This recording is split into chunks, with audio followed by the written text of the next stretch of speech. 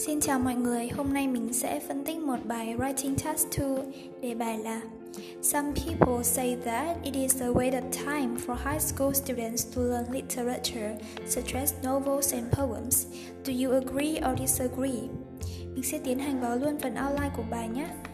Some propose that there is no point bằng a waste of time in teaching upper secondary students bằng high school students literature, while substantively hoặc là superficially, hai từ này có nghĩa là nhìn bề ngoài. The benefits that the learners reap from this subject. Reap the benefits cũng bằng cụm từ gain the knowledge mà sẽ xuất hiện ở dưới đây. Are indeed few and obscure. I believe it confers enormous advantages and essential skills that will prove useful later on. Tôi tin rằng là nó mang lại những cái tác dụng rất to lớn và những cái kỹ năng cần thiết mà rất hữu dụng về sau. To some extent, literature does appear like an abstract waste of time for high school students. Abstract waste of time có nghĩa là cực kỳ tốn thời gian. Abstract bằng extreme. First of all, the knowledge that they gain from this course, thay vì dùng từ subject, tác giả đã dùng từ course, seems completely divorced from modern life. Trông là có vẻ hoàn toàn tách biệt khỏi đời sống hiện đại. Bình thường từ divorced from có nghĩa là ly hôn, nhưng ở đây thì mình dùng với nghĩa là tách biệt, nó không dính líu gì hết. For example, juniors and seniors in high school bằng high school students have to spend a prodigious amount of time, là một khoảng thời gian khổng lồ, prodigious amount of time, studying lengthy novels and poems, học những cái tác phẩm và những bài thơ dài, the prose of which has long been considered into oblivion. Những cái áng thơ văn của những tác phẩm ấy đã từ lâu trôi vào quên lãng, assigned into oblivion, and is unlikely to be adopted by learners, và không có khả năng được ứng dụng bởi người học in their day-to-day communication. Ngoài ra, the time studying literature in class, combined with the time spent on the assignments and papers after class is colossal, rất là to lớn, compared to other subjects.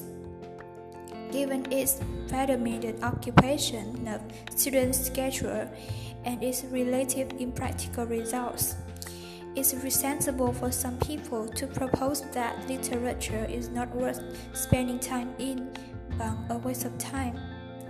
Ở trên có occupation of students schedule có nghĩa là sự chiếm dụng thời gian biểu của học sinh này. However, I think there is still a strong case to be made for high school literature. First and foremost, it is an immersive and powerful way.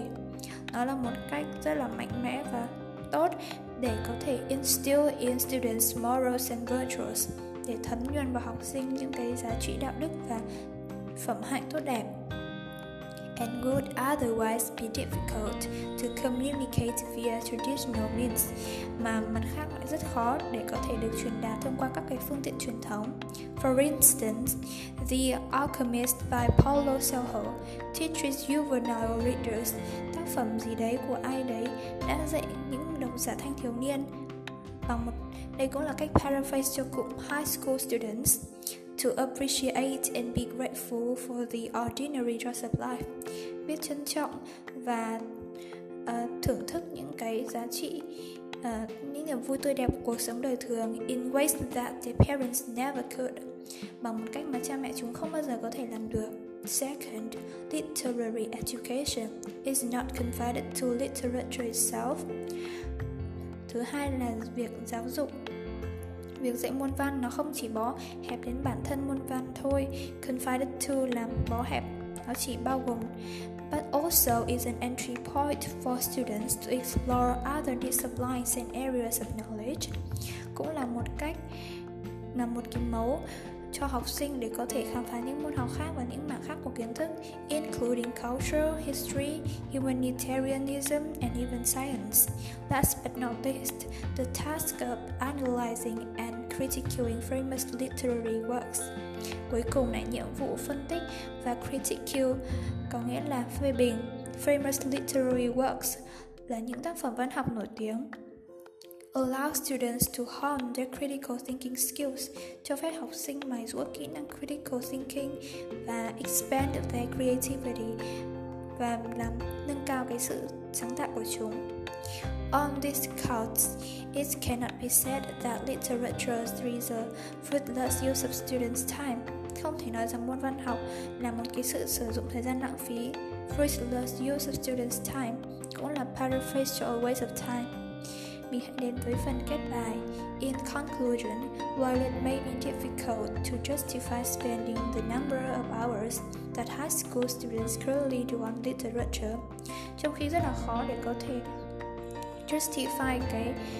justify cái việc dành một khoảng thời gian mà học sinh dành cho môn văn học hiện nay, thì I am convinced that the merits of the subject, most of which are often overlooked, the merits of and the advantages of, more than justify its inclusion and priority in high school curriculum. Tôi thuyết phục hơn bởi cái tác dụng của môn văn học hơn là việc mình phải justify cái vị thế cũng như là cái sự ưu tiên của nó trong cái chương trình học. Trên đây là bài phân tích của mình. Chúng ta có thể thấy là bài viết rất hay và mình có thể pick up được rất nhiều từ vựng. Cảm ơn mọi người đã lắng nghe.